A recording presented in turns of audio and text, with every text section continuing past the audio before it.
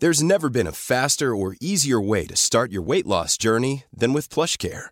PlushCare accepts most insurance plans and gives you online access to board-certified physicians who can prescribe FDA-approved weight loss medications like Wegovy and Zepbound for those who qualify. Take charge of your health and speak with a board-certified physician about a weight loss plan that's right for you. Get started today at plushcare.com/weightloss. That's plushcare.com/weightloss. plushcare.com/weightloss. Even when we're on a budget, we still deserve nice things. Quince is a place to scoop up stunning high-end goods for 50 to 80% less than similar brands. They have buttery soft cashmere sweaters starting at $50, luxurious Italian leather bags, and so much more. Plus, Quince only works with factories that use safe, ethical, and responsible manufacturing. Get the high-end goods you'll love without the high price tag with Quince. Go to quince.com/style for free shipping and 365-day returns.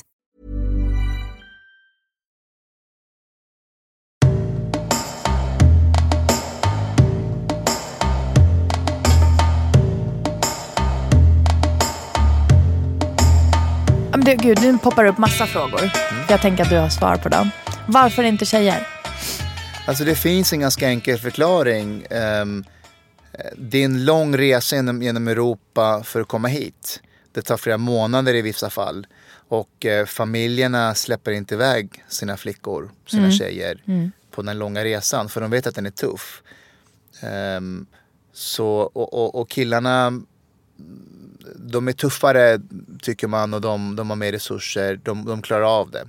Och hur kommer det sig att det är så många som kommer till Sverige då? Alltså, för det har väl avtagit nu, antar jag? Ja, nu har det avtagit. Precis. Men så här, under 2014-15 Fredrik Reinfeldt sa öppna era hjärtan. Det spreds i Europa. Vi bygger inga murar, sa Stefan Löfven, vår statsminister. Om du skrev ordet asyl på Google under 2014 så fick du som första förslagsordet som kom var Sweden. Mm-hmm. Så vi har ju skickat signaler till människor att kom hit. Vi vill ju främst ha syrier hit, det var ju men det här spreds ju över hela landet eller över hela världen. Och smugglarna, de vill ju sälja produkter och tjänster. Absolut. Så de målade också upp en bild av Sverige som möjligheternas land. Och hur kommer det sig, ställer frågor som jag kan svaret på, men jag tänkte att du ska få förklara med dina ord. Hur kommer det sig att det är avtaget nu? För det är inte alls lika många som kommer nu, 2017, 18. Nej, men vi hade ju gränskontroll, det var ju stängda gränser ett tag där. Vi erbjuder inte alls samma... Sen skickar vi signal att vi vill inte ha lika mycket nu, det får liksom räcka nu. Så vi hade gränskontroller. Ganska enkelt svar. Och lite i regulationen som gjorde att det här med återföreningsregeln och så vidare. Men jag är lite nyfiken. Vad har hänt? Jag vet inte om du kan svara det. Vad har hänt med alla dessa unga killar? Och vad kommer hända? Vad är framtiden? Oj. Okej, struta i framtiden. Vad har hänt med dem? Vad liksom, har de hittat familjer? Har de...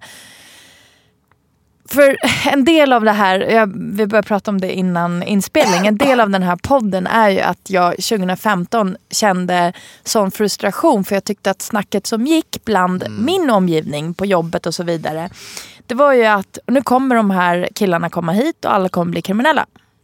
Ungefär. Det var, och ta våra pensionspengar, det var ungefär det snacket som gick. Och från kunniga personer högt upp så fick jag en helt annan bild. Att det här var ju... En människa kostar ju pengar fram tills man är 18, fram tills man börjar liksom jobba och så vidare. Och nu fick vi ju in ganska många som hade liksom, som var födda, som kanske har gått grundskolan och så vidare. Om man gör rätt, om man integrerar rätt och använder rätt, nu är det mina egna ord, så kan vi ha jättestor nytta av varandra. Att det här är liksom resurser och arbetskraft till Sverige som faktiskt kommer sakna resurser och arbetskraft. Det var mina ord. Vad säger du?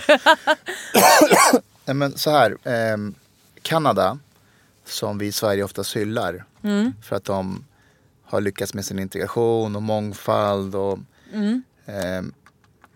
de valde att inte ta emot ensamkommande under 2015. Jaha. Och deras anledning var att det är unga män som kommer hit. Det kommer bli svårt att kontrollera det, svårt att ta hand om dem. Så de sa helt enkelt nej. När du tar emot 35 000 unga män mellan åldrarna 16 till 18 år, 16 till 17, för alla som kom hit uppgav att de var i princip 16-17 år. Det som har hänt i Sverige idag, det är att nu har vi könsbalansen har ändrats. Vi har nu 123 pojkar på 100 tjejer mellan åldrarna 16 till 17 år. Okay. Samhällen där det finns en sån stor diskrepans mellan åldrarna, mellan könen, de samhällen tenderar senare att bli mer våldsamma. För det är skillnad på könen. Alltså, vilka ska de här killarna träffa? Vilka ska de gifta sig med? Är det så oavsett härkomst? Ta Kina till exempel. Kina har 116 pojkar på 100 tjejer. Så vi slår Kina i den könsobalansen som sker nu. Men Kina har också skillnader i alla åldrar när det kommer till könen. För de har ju en sån här konstig policy med ett barn per familj och så vidare. Och det är sant, det här med härkomst spelar roll därför att svenska tjejer brukar tendera generellt att bli tillsammans med svenska killar till slut. Och de här killarna... Får jag flika in? Ja. Kan det vara så att afghanska tjejer tenderar att bli ihop med afghanska killar? Ja. Alltså det spelar ingen roll vilken härkomst vi pratar. Absolut. Man blir det egna, man dras till det egna. Inte överallt, alltid, men det finns en tendens så. Precis. Ja, men så är det. Och de här killarna, de är här utan familjer. Så du vet, afghanska familjer i Sverige, det varierar hur pass moderna, sekulära, moderata de är. Men i slutändan, så, om jag skulle generalisera, så skulle jag säga att de flesta familjer, de är ändå hyfsat traditionella av sig. Så de vill ju att de vill lära känna killens familj, vill gärna att han kommer och ber om dotterns hand och lite sådär. Alltså, lite formellt sådär. De här killarna har ingen familj här. Så, och de får inte alltid så bra rykte bland andra afghaner. Det här är viktigt att tillägga. För vissa har ju ställt till med lite problem och så. Som etablerade afghaner i Sverige har inte alltid så gott att säga till om de här killarna. Jag vill bara tillägga det jag sa innan med könsobalansen. Det är ingenting som jag har hittat på, utan det är en forskare som heter Valerie Hudson som gjorde en studie om just Sverige, och man kan läsa det i tidningen Politico, där hon pratar om den här, vad som händer i samhällen där det finns en obalans mellan könen. Ja, var du klar? En källa bara till det jag sa innan. Men fortsätt. Vad kommer hända med de här? Och vad händer med de 35 000? Bor de i svenska familjer? Eller bor de främst själva? Eller afghanska? Alltså, hur funkar det? Vad hände? Ja, alltså, under 2015 så kom ju många, det såg lite olika ut. Väldigt många hamnade på sina HVB-hem. Som står för? Egentligen är det så här hem för de som har lite struligt. Men de som är under 18 år och inte har familjer och sådär, eller de kan ha det, men de här killarna hade ju inte det. De hamnade där med personal och så vidare, och så fick de ta hand om de här killarna. De här personalen var inte alltid utbildade och så, men det blev som det blev. En del hamnade hos fosterfamiljer. Och min erfarenhet är att det går betydligt bättre för dem när de hamnar hos fosterfamiljen. För är det en bra familj som är förankrade i svenska samhället, etablerade, så blir det bra för integrationen. Men hamnar man i ett hem med många andra, personalen är inte alltid bra eller kunniga, då blir det svårare. En del fick stanna kvar, eller en signifikant andel fick stanna kvar. Stanna kvar vart då? Fick stanna kvar i Sverige, alltså fick uppehållstillstånd. Okay. Sen införde ålderstester eller åldersbedömningar. Och då var det en del som fick avslag, och nu pratar vi om de här 9000 som eventuellt skulle utvisas, men nu har ju den här gymnasielagen som kom, och så går de i skolan och skaffar sig en jobbutbildning inom ett halvår efter studier, så får de stanna kvar. Så här, det är ganska komplicerad hela, vi skulle behöva en hel podd. Det tänkte jag på, det har jag tänkt på, det här med ungdomar och att vissa går det dåligt för. Utan att prata om statistik, om man bara pratar om, men är det så jäkla konstigt då? De kommer hit, de kanske är traumatiserade, det var ett event här i stan för några år sedan. Ja, men det var mitt i liksom 2016 där. På det här eventet var det väldigt mycket afghanska ensamma killar. Majoritet var ju alla bara skötte sig. Så var det några som inte sköter sig. Det var kanske alkohol eller vad det var. Och de började tjafsa med varandra. Det är ju alltså en på 10 000 personer som var där. Eller 2 då. Jag tänkte ju jättemycket på det innan. Jag var ju också lite så här, varför ska de, du vet. Och så tar jag mina barn och så går jag därifrån. Men jag tänkte på det jättemycket efteråt och pratade med en person som var volontär, som en äldre dam, en äldre persisk kvinna. Och när vi satt och pratade sa hon så här, hon sa lite åt mig att, men vet du, är det så jäkla konstigt då? Det här är kanske den första grejen de får komma ut på. De bor på de här hemmen och det är liksom fest och det var eldfesten, du vet den persiska eldfesten. Och de har ingen vuxen som kan säga åt dem så här, men du vet så här gör man inte, när kommer du hem? Är det så konstigt att 2 stycken då missköter sig? Det kan du ju se vilken och då skämdes jag lite över men lite att jag ens tänkte tanken så här, vad tråkigt att de ska så här bråka. Är det så konstigt, tillbaka till det du sa, att vissa går det inte så bra för? Är det så konstigt att det inte går så bra för dem då? Det är en delvis bra förklaring, men det är ingen ursäkt. Så här, om du kommer till Sverige som ung man, många av de här killarna kommer från samhällen där det finns sociala kontroller. De har föräldrar, de har släktingar, de har kusiner som håller koll på en.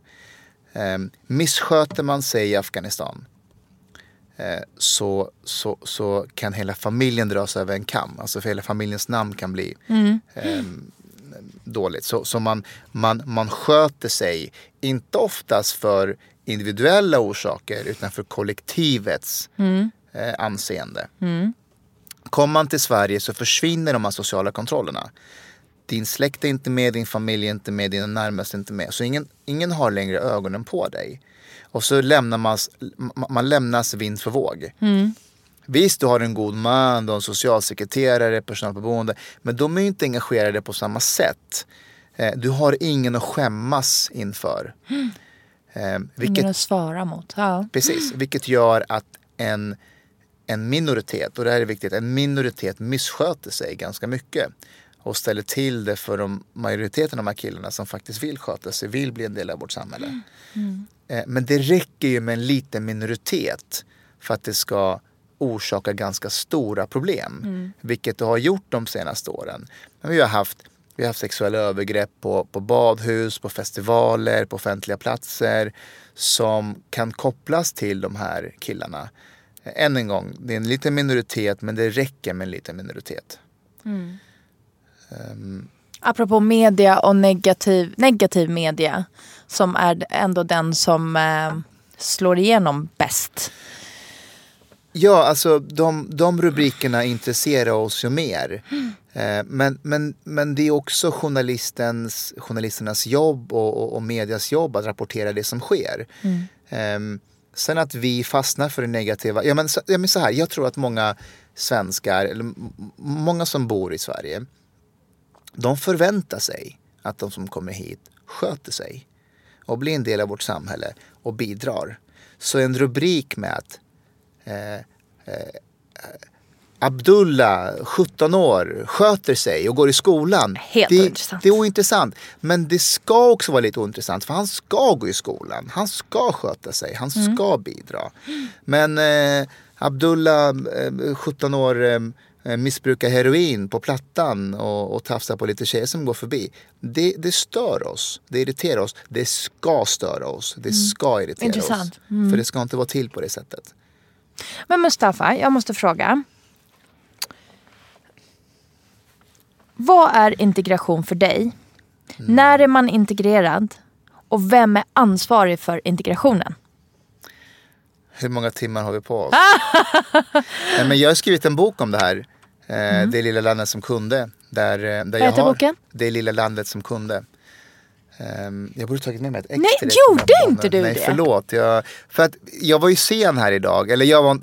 Nej, kommer ner listan. Det var jag inte. Det är en lång story. Det var en kombination. Exakt. Vi båda jag var inte sen för en gångs skull, men lite misskommunikation. Precis. Och då var jag stressad och glömde boken. Nej, men i den boken så ställer jag just den frågan. Det blir en ursäkt att jag och du tar en lunch så får jag boken. Jättegärna. För jag vill jättegärna sen. Det lilla landet som kunde. Det lilla landet som kunde.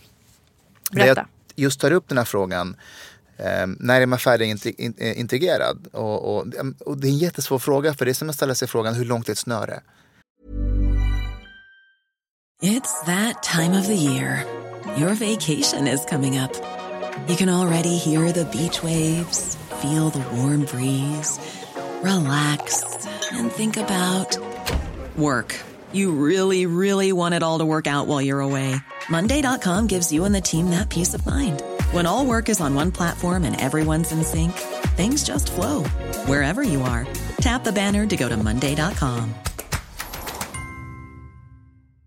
There's never been a faster or easier way to start your weight loss journey than with PlushCare. PlushCare accepts most insurance plans and gives you online access to board-certified physicians who can prescribe FDA-approved weight loss medications like Wegovy and Zepbound for those who qualify.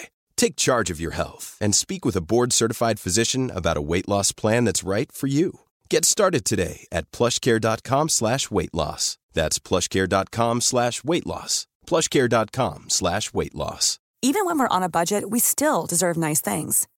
Quince is a place to scoop up stunning high-end goods for 50 to 80% less than similar brands. They have buttery soft cashmere sweaters starting at $50, luxurious Italian leather bags, and so much more. Plus, Quince only works with factories that use safe, ethical, and responsible manufacturing. Get the high-end goods you'll love without the high price tag with Quince. Go to quince.com/style for free shipping and 365-day returns. Det är en process hela tiden. Så jag vet liksom inte när man är det. Men jag tror att vi har lyckats med integrationen i Sverige ju mindre friktion vi ser i vår vardag varje dag. Och jag är en förespråkare av friktion. Jag tycker friktion är bra. Men ju mindre friktion vi ser som verkligen stör oss hela tiden. Alltså kulturella skillnader, kulturella friktioner som inte är så påtaglig så att man knyter näven i fickan och blir irriterad. Då tror jag att vi är på väg mot en mer lyckad integration. Men det är ju svårt att mäta. Det är det jag säger, det är jättesvårt att mäta. Ja. Friktion, hur mäter man det liksom? Är det ju mindre dåligt som händer med om vi tar nu integration med bara invandrare. Ja, då jättesvårt. Vem är ansvarig då? Ja, men säg så här då, om jag ska dra det till sin spets. Ju mindre flickor som slängs ner från balkonger i Sverige, då har vi lyckats med integrationen. Vad menar du med det? Balkongflickor som i hederns namn kastas ner från balkonger. Har du inte hört talas om det? Nej. Har du inte? Nej. Okej, det är ett ganska känt fenomen. Tack och lov har jag missat det. Berätta. Ja, eller så borde du ha haft koll på det. Det är svårt att bevisa de här morden därför att man säger att det var olycka. Men de här flickorna har slängts ner från balkonger. Vad pratar vi, tonåringar eller pratar vi? Ja, unga kvinnor. Jaha. Mm. Ju mindre sånt vi läser i tidningarna, då är vi på väg mot en lyckad integration. Ju mindre vi läser om könsstympningar som sker i Sverige, då är vi på väg mot en mer lyckad integration. Mm. Men det är också att människor någonstans att bo, arbetslösheten mellan inrikesfödda och utrikesfödda blir mindre, då är vi på väg mot en lyckad integration. Det är mer specifika saker. Mm. Men det finns också saker i det vardagliga som kan störa liksom majoritetsbefolkningen. Ju mindre vi ser av det också, så är vi på väg mot en mer lyckad integration. Mm. Du har en intressant aspekt. Du säger, om jag tolkar dig rätt, att när det inte händer något dåligt, då är vi integrerade. Så skulle man kunna sammanfatta det. Ju mer människor som känner sig en del av Sverige, följer svensk lagstiftning, förstår svensk kultur och bidrar till Sverige, ligger inte andra till last och gör sin plikt. För det är det jag tror svensken i slutändan vill att alla som bor i Sverige ska göra. Jag tror inte att i Sverige handlar om etnicitet, hudfärg, hur man ser ut. Jag tror att många svenskar vill att de som kommer hit liknar svensken i beteende, i vissa värderingar, i sätt att tänka. Mm. Då skiter, tror jag, svensken i hur det ser ut, var det kommer ifrån. Ja, kan det vara då i olika fall där man blir, vad ska man säga, dömd eller fördömd på gång av sin hårfärg och hudfärg, även om man inte gjort någonting dåligt? Det kan absolut hända. Det kan finnas, det finns individer i Sverige som dömer människor. Alltså rasism finns i Sverige. Men Sverige är inte ett rasistiskt samhälle. Det är två olika saker. Många undersökningar visar att Sverige är att svensken är tolerant, inte fördomsfull på samma sätt som i många andra länder där det förekommer. Man är öppen, man välkomnar människor. Men svenskens tolerans har också vissa gränser. Om jag ger ett exempel. Om jag går på tunnelbanan här i Hötorget och så har jag på mig en så här jättekonstig turban och så här jättekonstiga kläder. Och så kommer någon och börjar slå på mig och säga fula ord. Så här, vilka konstiga kläder du har på dig. Hur fan ser det ut? Då tror jag att majoriteten av svenskarna som är på tunnelbanan kommer att bli pissförbannade på den här personen som ger sig på mig. Så du ska låta honom vara. Skit i vad han har för kläder på sig. Man får på sig vilka kläder man vill i Sverige. Sen kanske det här svenska civilkuraget gör att de inte kommer fram och säger det. Men innerst inne så kommer många bli pissförbannade. Du tror inte att många kommer... Nu, jag gillar lite debatt här. Du tror inte många kommer stå och bara, han har säkert gjort någonting dåligt här. Det är därför de ger sig på honom. Så jag tittar bort bara. Inte om någon kommer och säger så här... Inte på det sättet. Om någon står och uttryckligen säger att du har på dig konstiga kläder, i Sverige har vi inte på oss turbaner, ta av dig dem, här går vi som vanliga svenskar. Då kommer folk bli förbannade. Fast det exempel du drar är ju ganska på riktigt, in reality. Bara för några veckor sedan där en svart kvinna som blev utdragen för att hon var sen med att dra upp sin biljett eller vad det var. Tänkte du på när du såg klippen, eller jag tänkte på det, att det var bara andra invandrarkvinnor som gick fram och hjälpte till. Det var inte en enda vit person. Samma med killarna i Kista centrum som blev utslängda för att de var högljudda eller vad det var. Då var det också bara invandrare, alltså andra egna som gick fram och hade det där civilkuraget. För jag tror att många svenskar, om man kollar på sociala medier med den här kvinnan, så bara, ja, hade hon inte biljett så då är det helt rätt liksom. Och man skulle inte säga som det var en vit person. Men vänta lite, nu är vi inne på en helt annan grej här. Nu är det ordningsvakter vi pratar om som utför ett jobb och går in i tunnelbanan. Mitt exempel var ju bara en random person galen. Okej, du menar att när men menar du att Att man skulle på tunnelbanan gå och om du skulle frita bli den här kvinnan från ordningsvakterna. Man går och liksom bara, vad är det som händer? Alltså är hon är ju höggravid. Är det där helt rätt det ni gör? Vad är det hon har gjort? Utan alla står tysta och tänker, hon har gjort någonting riktigt dåligt. Så det där är hon värd. Den behandlingen är hon värd. Jag tror så här. Jag tror att i en sån situation, när du har ordningsvakter som utför det jobbet. Vi står och filma, det är ett fritt land. Det kan man göra. Man kan gå fram och fråga, om det är 3 ordningsvakter kan man fråga den ena vad det är som händer. Det kan man göra. Men där och då är inte tid att ta en diskussion. Filma det, se vad som händer. Att gå och stämma ordningsvakten och göra en polisanmälan, det gör man efterhand. Inte där och då. Låt dem utföra sitt jobb där. Nej, inte, vänta. Nu pratar vi lite olika saker. Inte hur man handlar i en situation. Men du sa det här med konstiga kläder om du skulle bli nedslagen. Vad de andra runt omkring, vi säger svenskar, tänker om du blir nedslagen med jättekonstiga kläder. Jag tror tyvärr att ingen skulle komma fram och rädda dig. Och det håller jag med dig om. Och då menar jag att det svenska civilkuraget ställer till det. För att den finns tyvärr inte. Och jag är helt på din sida där. Svenskar, vi behöver jobba med vår civilkurage här. För att vi har en föreställning att jag ska inte lägga näsan i blött. Utan det där fixar polisen. Någon får ringa polisen. Jag tänker inte lägga med i. Om du var en vit person, samma exempel som du drog, inte hade turban, alltså du var vit och hade bara andra konstiga kläder. Skulle folk reagera annorlunda när du blir nedslagen spontant av en person? Det menar komma fram och hjälpa till. Ja. Jag tror att svensk civilkurage gäller samma där. Att man inte kommer fram och hjälpa till. Men det jag menar är att många som ser det där, även om de inte går fram och hjälper till fysiskt, de tycker inte att det här beteendet är okej. Ingen ska bli slagen beroende på hudfärg, etnicitet, religion, sexuell läggning, kön. Majoriteten av svenskar står inte bakom det. Men tror du att man per automatik, nu försöker jag verkligen här trigga igång dig. Tror du att man per automatik tänker så här, ja men han var ju mörkhyad, han har ju säkert gjort någonting. Alltså, att man utgår ifrån att det är någon negativ handling innan, utan att veta i huvudet, för att oavsett, vi säger att det är ingen som går fram oavsett hudfärg. Men man i sitt huvud tänker, ja, men han hade ju säkert gjort någonting innan. Det kanske finns några som tänker den tanken, men att bli kränkt på det sättet, att bli utsatt för våld på det sättet, det är ingenting som svensken tycker om. Det är jag övertygad om.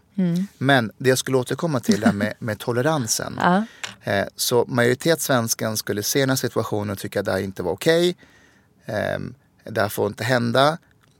På så sätt är svensken tolerant. Men att den här personen med konstiga turban och konstiga kläderna skulle sen bli bjuden på middag hos svensken. Den chansen är ganska liten. Tack. Där tar svenskens tolerans slut. Därför att svensken gillar lika. Svensken tycker inte om olika. Vi lurar oss själva att vi gör det, men det gör vi inte. Utan vi dras till de som liknar oss. Som har hyfsat samma värderingar, hyfsat samma normer, förstår hur svensk kultur fungerar. Då börjar vi närma oss varandra.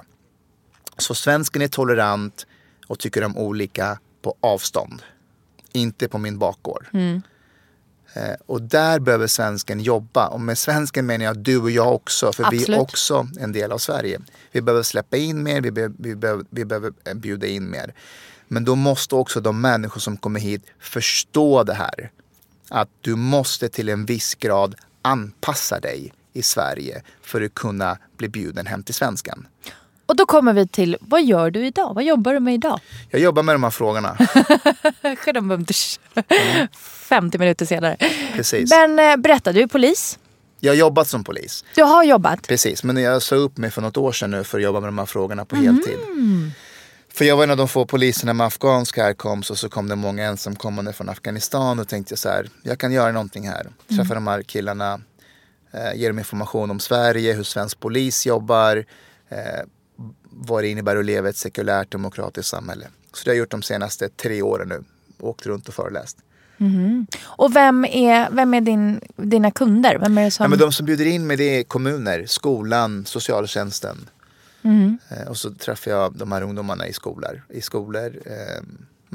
Du måste verkligen känna att du gör, apropå vi pratade här om innan, att man vill känna att man verkligen gör någonting. Du måste verkligen känna att du gör någonting. Ja, men det är roligt. Det är jättekul. Men jag skrev om det här om dagen bara att de ser ju sig själva i mig. Alltså det blir en igenkänning, de identifierar sig och säger att ja, men om det gick bra för honom så kanske jag kan också göra någonting.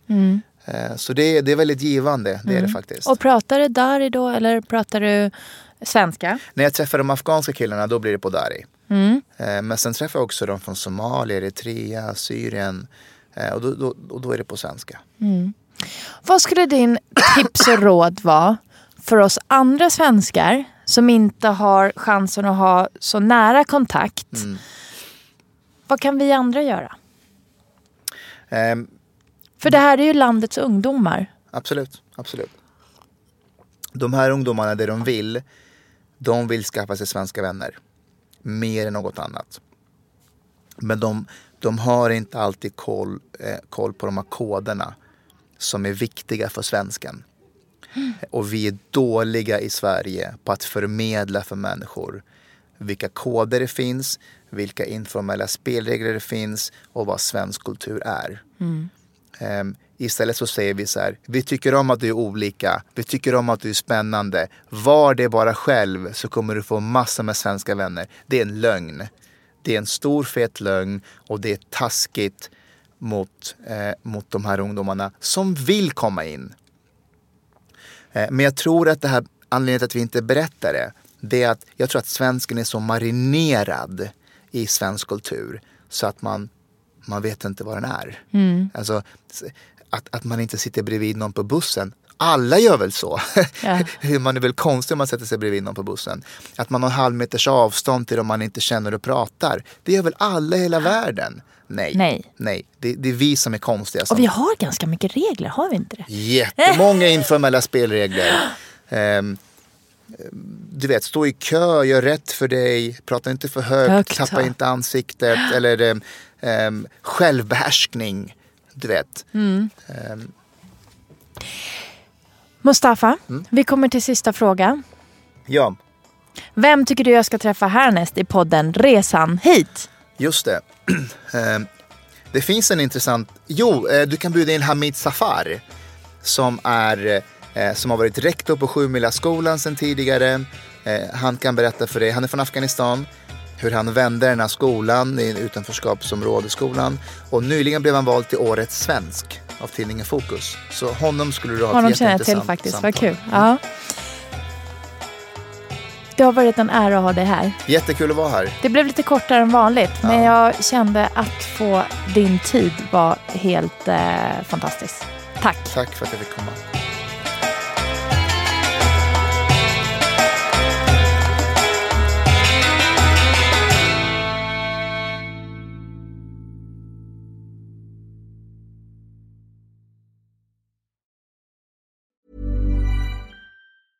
Planning for your next trip?